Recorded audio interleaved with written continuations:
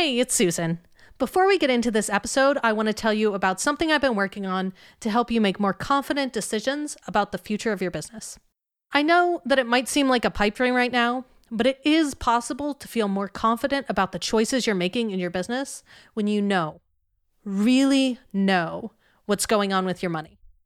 So I want to help you by getting on top of your business finances. I'd love for you to join me for a program called Be Your Own CFO. You'll work with me and a small group of business owners over the next 5 months to help you make better decisions about the way your business earns, spends, and invests money. Together, we'll dig into the data, examine the reports, rethink your money stories, build a budget, and create an action plan. By the end of the program, you'll have a new relationship with the money that flows through your business, and you'll feel wildly capable when it comes to making decisions about it. To learn more about working with me in the Be Your Own CFO program, go to scalespark.co/CFO. That's scalespark.co/CFO. Then just do an inventory. What did mom think about money, selling, business? What did dad think about that? What did my friends think about that? What were significant memories I have around any experiences with money? Money. You earn it, you spend it, and maybe you even save or invest it. But do you know how your personal feelings and beliefs around money affect your business growth? I'm Susan Bowles, and you're listening to Break the Ceiling, the show where we break down unconventional strategies you can use to save time, boost your profit, and increase your operational capacity. Today, we're going to talk about the number one way I see my clients getting in their own way: money. Our feelings about money color every part of our businesses. How we approach our finances, both personally and professionally, is heavily impacted by our feelings about money and the stories we tell ourselves about it. Those stories are often rooted in our childhood experiences with money. Were your parents savers who pinched every penny, so now you rebel by spending every penny you bring in? Did your parents never have any money, so now you save like a chipmunk in winter? Often, those money stories and beliefs are so ingrained in us that we can't even see what's happening. It's like being in a glass box. You can't see it, but it's keeping you stuck in one place. So if you get in your own way because you're afraid to invest in a team, that's probably because of a money story. If you tell yourself that the market won't bear you charging any more for your services, that's probably because of a money story.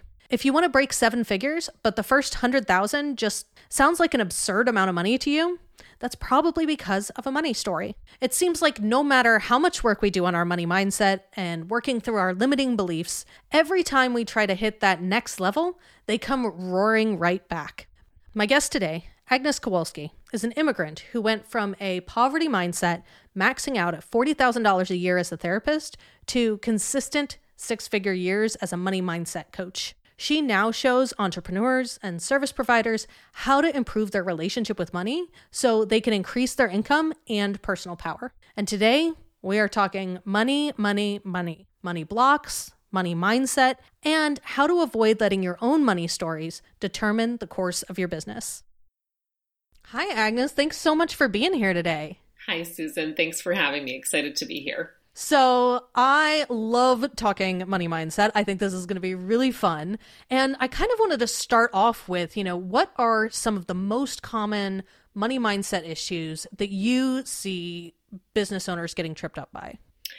Yeah, there's a lot, right? If you've never worked on money mindset specifically, which means that you're doing all the right things on paper, and you're connecting all the dots, and you have all these sort of proven ways of doing things, but the money's not coming in. It's hard to receive money, or you have like a charge, an energetic feeling around money when you get it, or you worry about getting it. So that's how you know it's a money mindset block, right? When you're doing all the things, but it's still not showing up. So some of the common things that I see is that I see entrepreneurs looking very short term, quick turnover, make money quickly. It should be here already. I should already be at this place. And there can be just a short-term vision, not a long-term, not an achievement over a lifetime. And as soon as you start putting deadlines on how fast you should be somewhere, you're going to create some money mindset stuff. I've never really thought about it in terms of like patience. Yeah. Yeah. As soon as you put in a deadline, you're just in logic, right? You're just going to be in that really logic based place, which is fine when you're looking at data. But when you're trying to draw in and have the energy of like attracting things to you, deadlines are going to freak you out. Well, and it kind of inherently creates that like scarcity mindset Pressure. because you've set this time and this goal. And if you're not there, Yeah. then, Yeah. it's really hard to have an abundance mindset when you are, Exactly. when you have this thing that you have not met. Exactly. Different from like having a goal or a desire that you're aiming for and you're sort of checking in on the data, at the end of the month, where did you get to, what worked and what didn't work, right? Versus like it has to be this by this amount because other people are doing this and that creates a lot of scarcity. It creates, like you said, it creates an inherent scarcity. I'd like to see more entrepreneurs focused on achieving something over a lifetime than I would over a year or two, because those are the people who make it, the people who have a vision for a lifetime, or at least, 5 years, 10 years, 15 years. Like give yourself some time. And it'll happen faster. If you drop those deadlines, it's going to happen a lot faster because you're not working under pressure. You're working under the assumption that this is going to happen over my lifetime. Asking someone if they'll make $1 million this year versus $1 million over their lifetime is a very different experience, but both would be millionaires. Yeah, that's an interesting perspective. I've never really thought about the time construct that really does drive that. Anytime you can, get out of the time construct because it's just the pressure that you don't need in certainly the first few years of your business. You don't need it any time, but ask yourself that question. It doesn't matter if it's over a year, 5 years that I become a millionaire. If you can let that go, you have a lot more room to play. And that's where you get into the realm of possibility versus the kind of a rigid place of by this time, this much, or else I'm a failure. So that's a common thing that comes up. Another thing that comes up is that there's just a limited relationship with money. So money's something we interact with multiple times a day. Normally, I mean, even during Corona times, I think people are paying bills or they're receiving money or whatever's going on. You're interacting with money and you probably have not taken the time to look at that relationship and see what's in there, right? Like any relationship where you'd be interacting with someone multiple times a day would be a pretty important relationship to observe, be aware of, and take some inventory on. And most people don't. So by the time they get into a business, they're bringing in all their kind of money baggage and it starts to get amplified in the business. Mm-hmm. So whatever was not okay about money then gets like just 10x or 100x or 1000x in your business. It just gets amplified because everything's happening faster, right? And with more, sometimes more investment, more spending, more upfront costs. And so whatever wasn't working before is now getting amplified, kind of like, the Corona times, like whatever was there is coming to the surface. And I think the same thing happens with business is that whatever you had before, the conditioning you had before, never got cleaned up and was never like a clean relationship. And so it's murky and it just gets murkier and murkier the more you interact with it in an unhealthy way, let's say. Yeah, absolutely. And I think especially in service businesses, the inherent kind of our value, how much we feel we are worth tends to just really get exacerbated in a service business because, you can set your price at whatever. There's really no limits.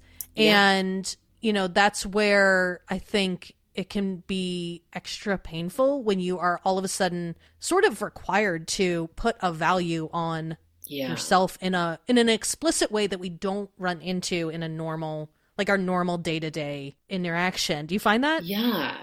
And that was the next thing on my list was conditioning and fears around that lead you in your pricing.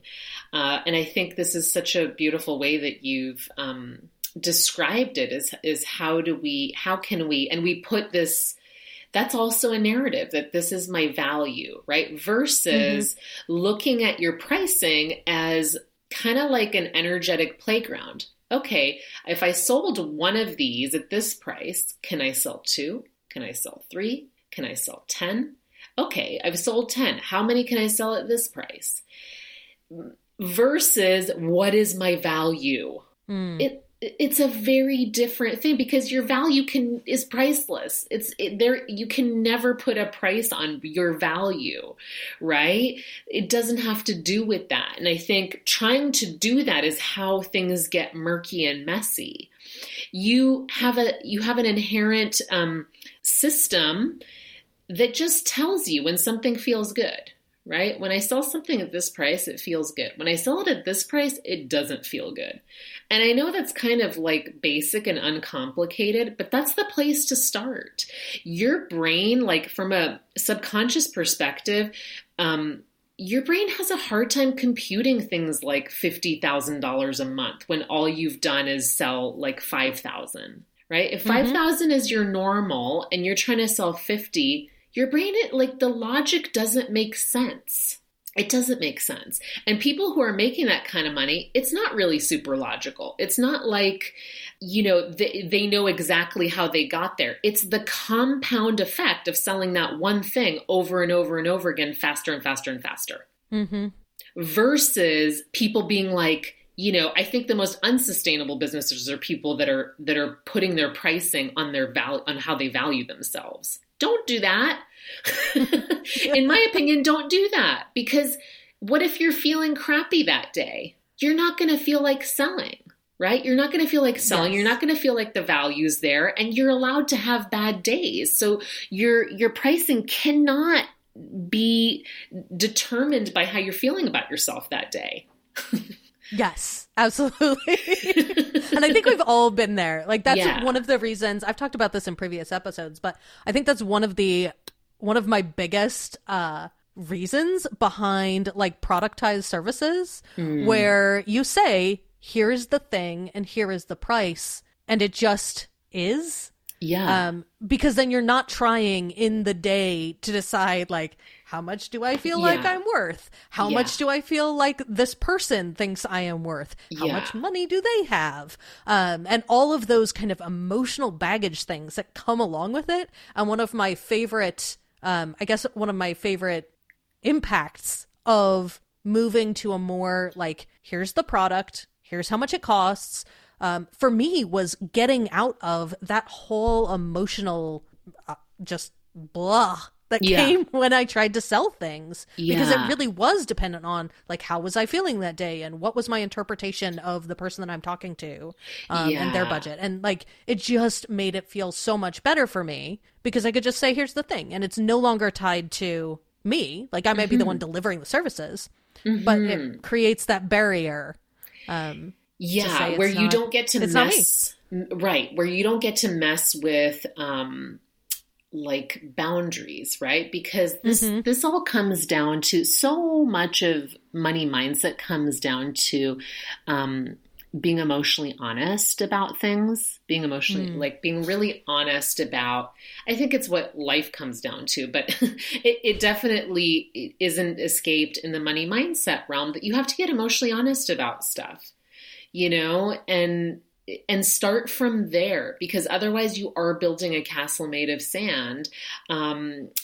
If you're not honest about it, and if you're not like keeping it clean and clear, and if you do have all these kind of murky feelings about how much you should charge, and this person gets this much and that person gets this much, clean it up, because it's very hard for people to invest. You're then going to get people who are scrutinizing that. Right? Well, how come and why? And, you're going to get these very intellectual buyers, when really the buying experience should be fun and like enjoyable. It should be an enjoyable experience for you, and it should be an enjoyable experience for them. And all that murky stuff really leads to probably not so ideal clients. Yes, I could absolutely, like, you are then buying into all of their money issues. Yes. And then they just all compound. Yeah. And no one wants to feel like them buying from you is going to pay your light bill. They don't want to feel like that. And you don't want to feel like you have to get that client to pay that light bill either. Right? And that's why getting emotionally honest, at any point, if you're listening to this now, start now. If you haven't done it before you started your business, start now. Get emotionally honest about all of it. Go look in your accounts. Go see what the feeling is like when you look at your credit card bills or, any like loans or debt. Or just look at all of it and look at all the charge and look at all the how it makes you feel, right? Clean these things up so that people aren't stepping into that mess when they buy from you. And that you're not like carrying that baggage, that you can freely feel like, hey, okay, if I'm charging this much, nobody's buying at this price. It's either it's me, right? Because if there's other people selling and it's like in a similar marketplace and I know that I can sell for this much, then there's something going on with me. I either feel guilty about charging that much. I don't feel like the value's there. I'm scared of the responsibility that it might mean by taking that much money, which is something that comes up for a lot of people. So take a look at and investigate what's there. The faster you clean this up, the faster you're going to make money. For sure. Yeah, I've talked to a lot of business owners that I admire, and as I am watching them, one of the things that I asked them was like, what is the number one thing that you've done that has made an impact in your business? And almost every single one of them said therapy. And I think it makes sense though, because every issue, every weakness, everything that you are, especially in a service business, it ends up in your business. Like your business takes on those characteristics because you are so much a part of deciding what that business looks like. 100%. You could probably separate for some period of time, but it'll eventually catch up, right?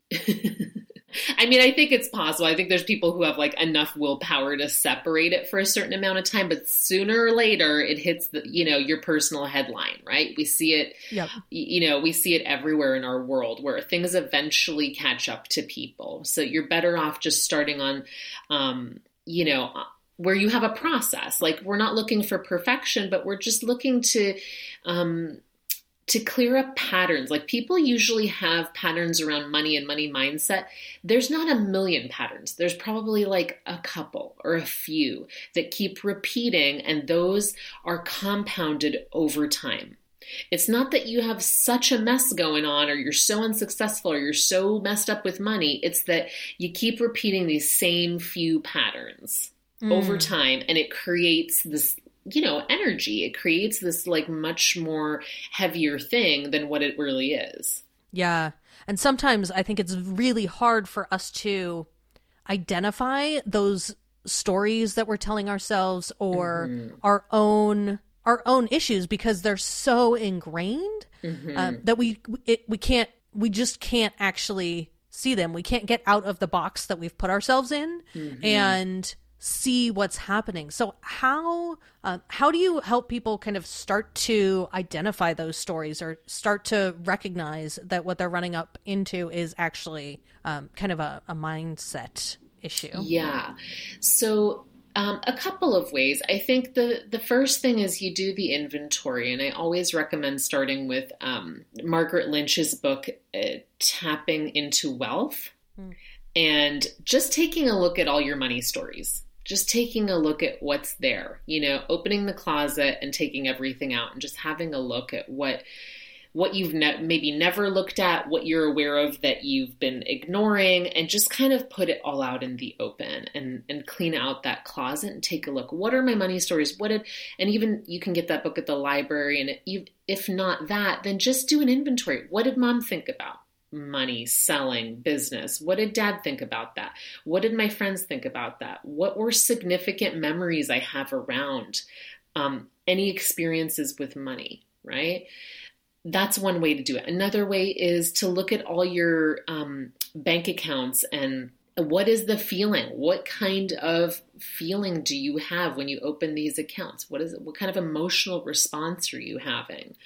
And then just journaling, right? These are the basic places to start, is just start journaling. If you put a $20 bill in front of yourself, you could journal for probably 10 pages what you think about that. What does it mean? And take a look at all the projections that are happening around money.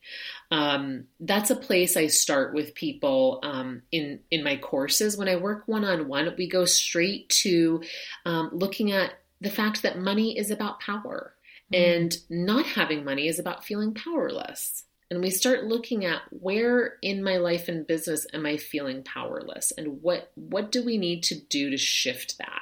When I started thinking about money as power, it really changed my experience of how I interacted with it. Tell me a little bit more about that. What kind of a change did you see? I just approached it. It really shifted me out of like any kind of scarcity mindset. When I understood that money was about power, I stopped focusing on money and I started to make a lot more money. I started focusing on my personal power. Where was I losing power? Where did I have power lost in the past that I needed to heal from? Sort of like grief work around. There can be so much grief around money, past business mistakes, financial mistakes, relationship mistakes that cost money. Like, there can be so many places we've lost power or continuing to lose personal power. And we need to start healing that and then making more and more courageous choices each and every day in our business. That is the compound effect that starts to attract more money, because the people will always be attracted to the most courageous and most powerful people in the room. Okay, so whatever industry you're in, right? The person who is the bravest is the one that's going to be attracting people. And money is a place where we tend to feel powerless, right? So the more personal power we get into, the less we fear money, the less we put money on a pedestal, the less we're projecting onto money, if that makes sense. Yeah. So courageous choices, right? So we do, and that might be looking into your past, healing the stuff that's already happened, and then looking at today. Where am I hiding? Where am I being comfortable? Where am I not being accountable, right? Where am I not keeping my word? These are all places where we can recover our power and start stepping into it. And then we feel very different about commanding prices when we're in our personal power, right? When we're feeling confident, it's much easier to say, I'm charging this much, right? Money just is a placeholder. It's a placeholder for our fear, for our insecurities, for our, people-pleasing stuff. It's a place. It can be a placeholder for anything, really. Mm-hmm. So I think one of the kind of mindset issues that I see a lot in my work is people putting inherent limitations on themselves. They're, like you were talking about before, that logic doesn't compute when you go to take the next step. And so there's this element of, I can't imagine ever earning that much, which automatically puts you in the path not to do that. If the biggest amount that you can ever imagine earning is $100,000, it's really hard to get yourself past that barrier. And likewise, I think it happens, at every kind of next level for us, that inherent limitation, we end up always kind of bumping up against that. And it affects everything. It affects where we think we can price our services, where we think we can go. We put our own limitations on it. Can you talk a little bit more about if you've seen that or how you've seen that kind of play out? Yeah, for sure. I absolutely have seen that. And because that's still A plus B equals C. So, more time, more work equals more money equation. And if that's the only equation you're working with, it's going to be hard to imagine, because you would already probably feel tired and exhausted and doing so much. And how could I possibly 10x that or 2x that even, right? And those answers don't come from logic. Those answers come from thinking really big. And so when you look at people who are making like $1 million a minute and the Jeff Bezos and people who are thinking, and no judgment either way, however you feel about him. But those are realms of like really big possibility. You can't argue that there's nothing rational about making that kind of money. There really isn't, right? So we have to play in the realm of possibility to be able to break through income ceilings. We have to learn to play. We have to allow ourselves to play. We have to step into dreaming, which we're taught is really not a place to hang out as an entrepreneur because it's dangerous and you'll get stuck there and you'll just never make anything happen. But the opposite is also true, that if you never hang out there, you're going to be limited to what you've already created. So you have to play, you have to dream. That's where, amazing collaborations come up. You get an intuition to reach out to a certain person that might open up your network again. And that's where, the kind of woo-woo energetic stuff becomes very important. Like, people who are coming up with inventions that can solve really big problems is, because they're out walking, thinking, dreaming, imagining. They're allowing that muscle to grow. And so often as entrepreneurs, we're taking care of so much. And just as people, we're taking care of so much that's practical and logical and important, that we forget that this muscle also has to be developed. A lot of the time, these people who make a lot of money out of the gate and it seems like dumb luck is because they just didn't have the inherent limitation to begin with. Mm-hmm.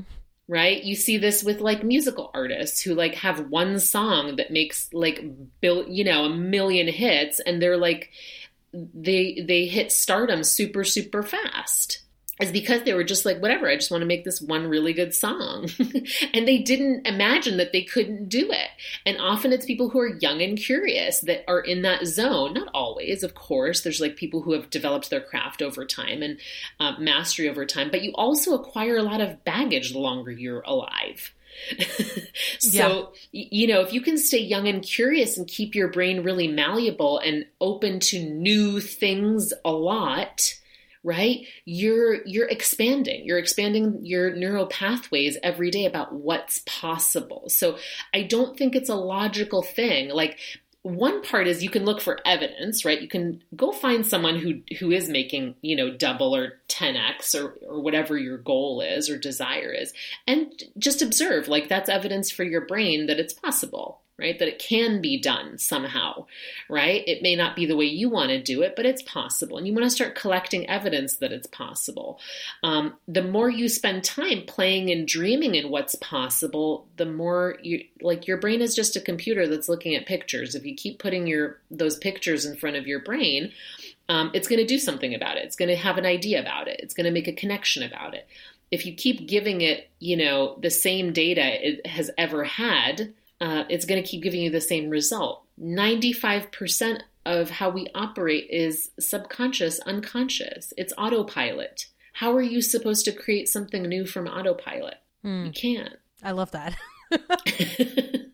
You can't. Your brain will fight you to the death to make sure you stay in your same habits always. It doesn't want to do anything new. Mm-hmm.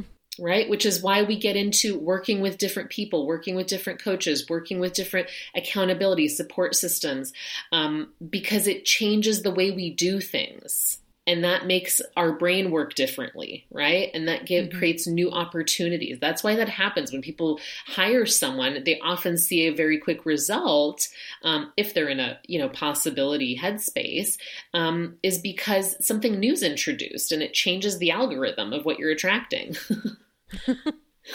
No, I love that. I am a huge fan of just get more data. Like the more data you have, the better your brain makes connections. Mm-hmm. And so every time I lean into, get more data, if it's something that I'm unsure about, or, I don't have that creativity, I just can't find that creative juice. Whenever I lean into go get more data, it just always seems to kind of start that wheel turning. Yeah, for sure. Because it can spiral either way, right? You can compound curiosity and you can compound research and you can go down these cool rabbit holes, or you can also compound the negative and start freaking yourself out and looking at all the data of how things are failing and how much they suck. And you'll also manifest that.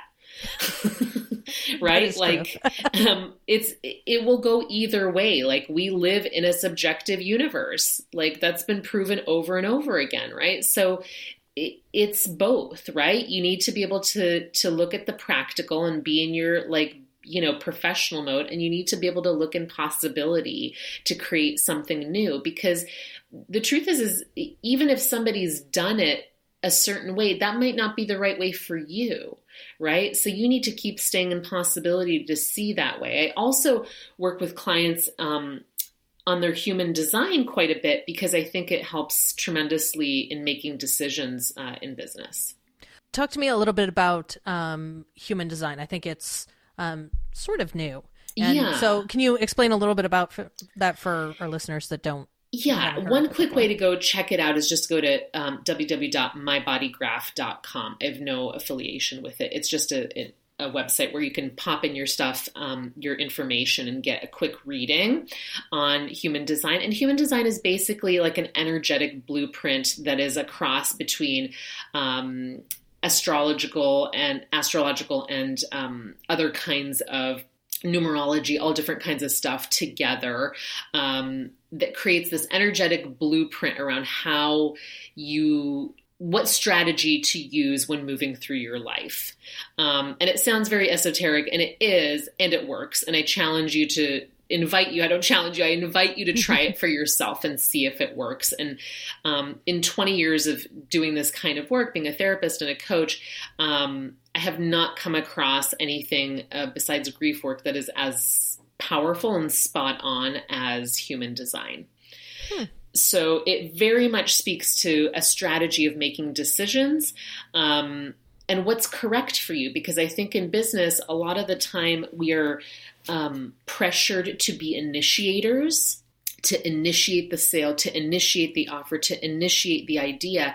And it leaves out this very important process in life, which is about responding. Right? Responding to things versus initiating them. And there's very few designs that are supposed to just initiate. Like maybe 30% of people are the initiators.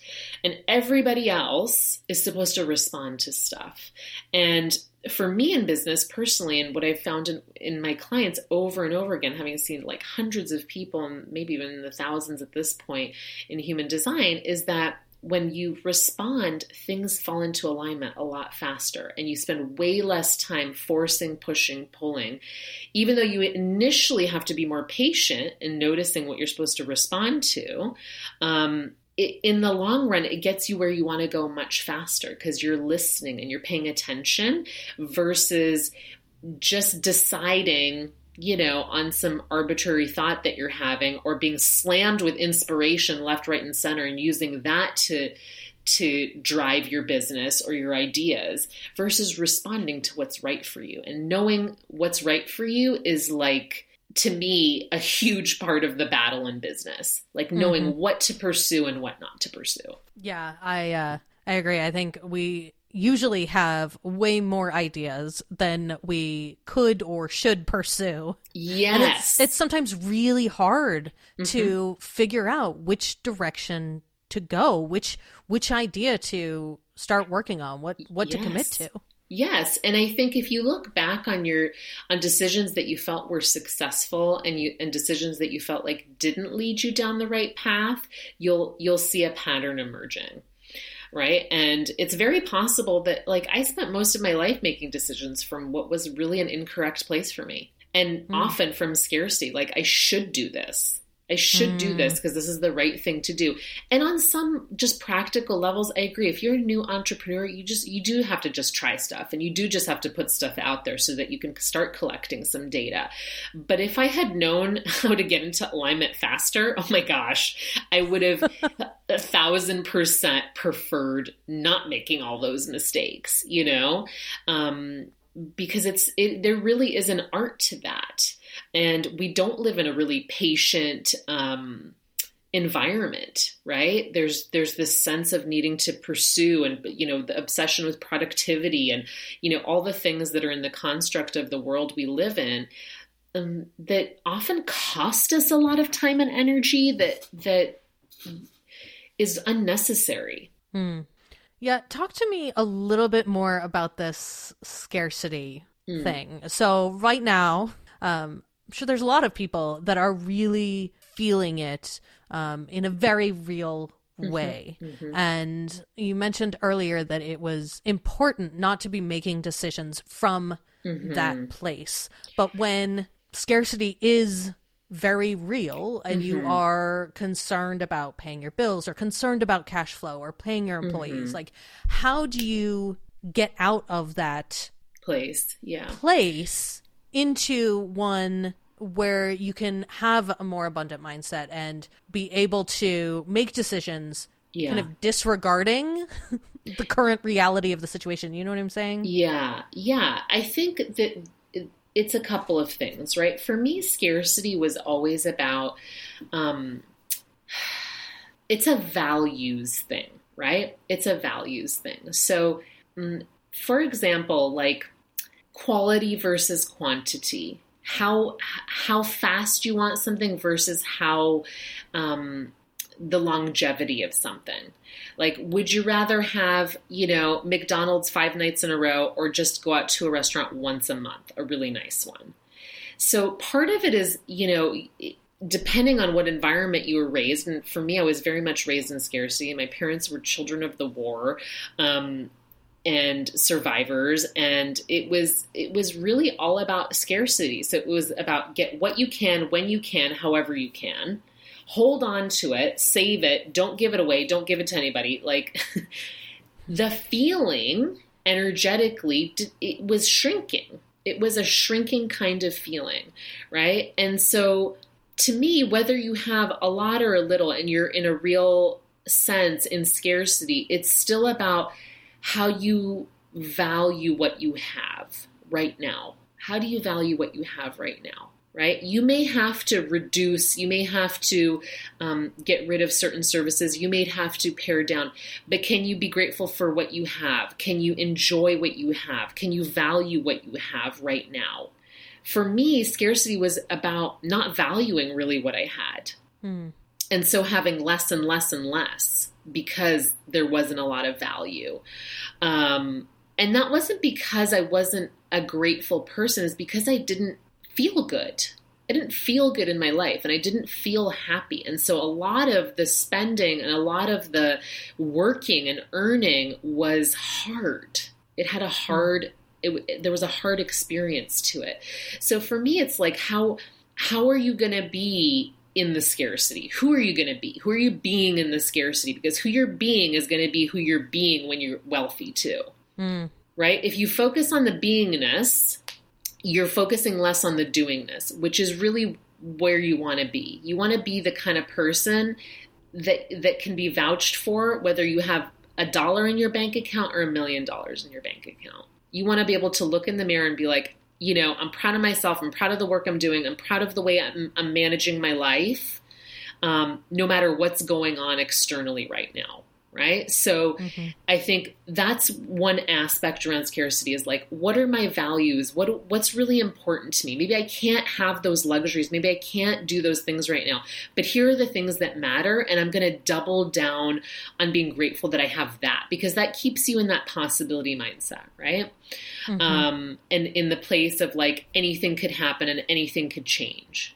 Right. So it's not about being, I guess the way to say it is, to not become a victim in the scarcity. And because that's the thing that will then chip away at your confidence, your self-worth, and all the things that make it possible for you to sell or make money or, bounce back. You don't want to chip away at that. So if you feel sad about the scarcity, you feel upset, then feel your feelings around it. Don't let that narrative take over everything else, right? Separate that and feel your feelings about it and don't drag it over. So much of what we have to do with money has to do with emotional health, right? Emotional honesty and emotional intelligence. So making sure you're not like, taking a dump on everything you've done and everything you've built and everything that's happened because you're in this moment right now. Mm-hmm. Right? That's a really important piece around scarcity. Whereas, the scarcity mindset that turns into victim stuff is like painting the whole picture with that brush. It's not the whole picture. So another piece to this is not pretending that it's not happening, right? This isn't about pretending that that's not happening. It's very important to validate those feelings and be emotionally honest. Here's what's really going on. Right? What's the worst case scenario? Okay, here's the worst case scenario. What am I going to do in that worst case scenario? Have that plan B, right? Have that plan B of like, okay, if everything hits the fan, here it is. Here's what I'll do. But don't live there. Know that you have some kind of option, some kind of, something you'll have to do if it comes to that point, but don't live there. Don't live there, but be real. Here's what's really going on. And then don't let that brush paint everything. Double down your gratitude for everything that you have. And it sounds really like trivial to do that, but that's the power that you have. You may not have the power to change your economic situation right now. You have the power to change how you think about it. Mm-hmm. Go back to balance, right? Go back to balancing where you're like, here's what's in front of me. Here's what I can do with this right now. And here's what I want to dream about, because that also has to be in there. If we squash that completely, we're going to feel really hopeless. And we need to keep hope alive. We need to keep faith alive. We need to be able to keep showing up, right? If we're business owners, we have to keep showing up, even if we're if things are scarce, or if resources are scarce right at this moment. Be really clear about that, right? Be with yourself and then keep showing up. You still need the energy to show up, because the emotional energy it takes to focus on lack is tremendous. It will take all the energy that you have. Yep. I think we probably all felt that at some point in the last few weeks. Like everybody's had, and I think you're right. At least for me, when I've had that feeling, it's when I lost hope. Like when I just couldn't, see the light at the end of the tunnel, or a light at the end of the tunnel, when it just felt like I couldn't find hope. And I think you're right that, being able to hang on to even just a glimmer is so important. Yeah. And what you might have to do, and I think this is so, if you're in this position, and we have all been, and we may all be again in the future, we for sure will, because life is about change. And to me, the definition of grief is the loss of hope, dreams, and expectations, or the change of something that was familiar. So we will continue to experience this throughout life. We can't stop that. Yeah. But acknowledging that there's been a loss of hope, dreams, or expectations, and doing the grief work around this, which is why even as a money mindset coach, I decided to certify as a grief recovery specialist, because I think it's such a huge piece in what blocks us emotionally, even in our businesses, and even around money. There's so much loss of hope and dreams and expectations that can happen in times like this.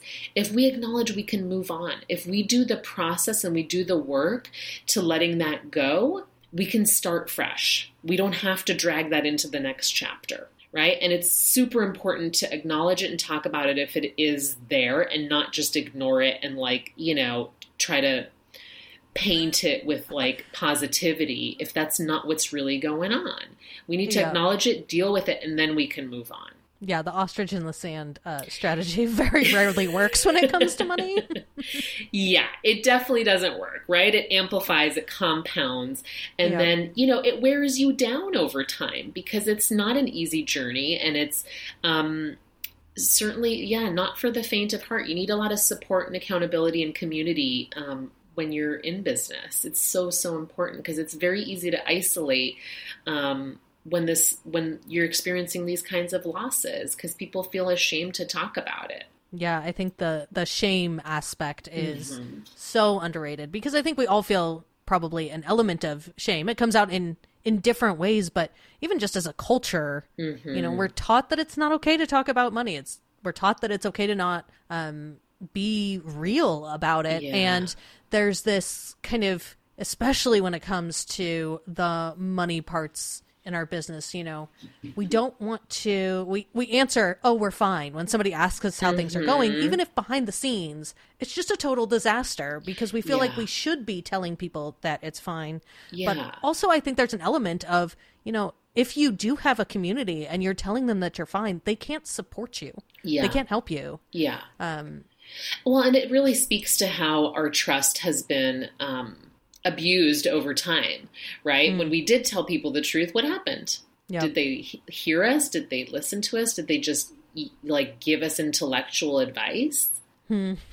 How were we met when we shared with people, right? And I think that really speaks to the kind of, I'm fine culture that we live in, where other people, everyone's doing the same, some version of that. And so no one's ever really being emotionally honest. And we're, kind of living behind these masks. And the businesses that thrive are the ones that are really, driven by heart, I believe. And I mean, of course, there's ones that don't, that aren't driven by heart, that still succeed, much to our chagrin. But I think in terms of solopreneurs, those people really who put it out there have long businesses over time. I do believe that. I do believe I've been able to be an entrepreneur for 20 plus years. And through every evolution, right? But it's tremendously, I would not be here if I hadn't been supported in a variety of ways. So it's certainly an important piece around money mindset for sure. Yeah. So as we kind of wrap it up here, is there anything you think we should talk about that we haven't kind of touched on yet? No, I think we've actually, we had a really comprehensive discussion. I always like to kind of have that opportunity at the end though. Yeah, I think just, remembering that you're human in this business is really important, and that you're human is just someone who wants to be happy. That you just want to be happy, and that's an okay thing to want. And I think sometimes our expectations of what we're supposed to do and be able to achieve and how fast and how much, I think really breaks our spirit. So just remember that there's a human here in this meat suit who just wants to be happy, and you deserve some of that. Oh, I love that. I think that's the perfect place to wrap it up. So where can our listeners find you if they want to connect or learn more about what you do? Yeah, just at my website, www.agneskowalski.com. I do like to hang out on Instagram under the handle Agnes Kowalski, and Facebook as well. Awesome. Thank you so much for being here today. This was a really fabulous conversation. Thanks so much for having me, Susan. As a culture, we're still really uncomfortable talking about money openly, which means that it's extra hard to ask for help in this area when we need it. There's so much shame wrapped all around it. Maybe you're embarrassed by how much money you make. Maybe it's because it's either a lot or a little. Or you're ashamed that you never really learned how to read an income statement. Or terrified that somebody from the outside will realize that even though it looks like your business is fine, it just feels like a disaster on the inside. I've been talking to a lot of people over the last few weeks doing research for my new program, and the theme that just kept coming up again and again was confidence. So few business owners actually feel confident about how they're handling their money, even if they're people who are pretty good at it. And really, it's not that surprising. We don't teach money management in schools. If you happen to be good at it, it's usually either a result of having parents who were and who taught you how to handle money, or because you went out on your own to find ways to figure it out. The one thing that Agnes said that stuck with me was this: the bravest people make the money. It's brave to decide to tackle your issues around money. It's brave to talk about it openly with your business friends. And it's brave to ask for help when you need it. Your business will see the benefit. If you step out of that glass box and get rid of all those limitations, there really isn't a glass ceiling to break through anymore. Plenty of business owners, even the successful ones, feel like they're shooting in the dark when it comes to how they spend, save, and invest their money. Like you, they wonder if the ads they're buying and the software they're investing in or the people they're paying are really paying off. And that's stressful. Feeling uneasy about how you're spending or investing your money isn't fun. I want something different for you. I want you to feel wildly capable with your money.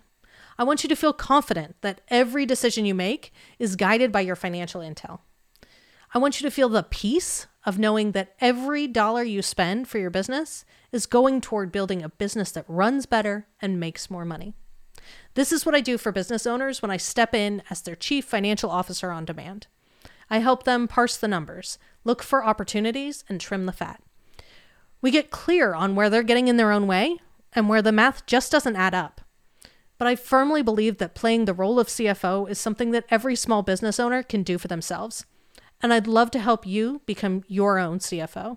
I'd love to work with you along with a small group of business owners over the next 5 months to help you make better decisions about the way your business earns, spends, and invests money. Together, we'll dig into the data, examine the reports, rethink your money stories, build a budget, and create an action plan. By the end of the program, you'll have a new relationship with the money that flows through your business, and you'll feel wildly capable when it comes to making decisions about it.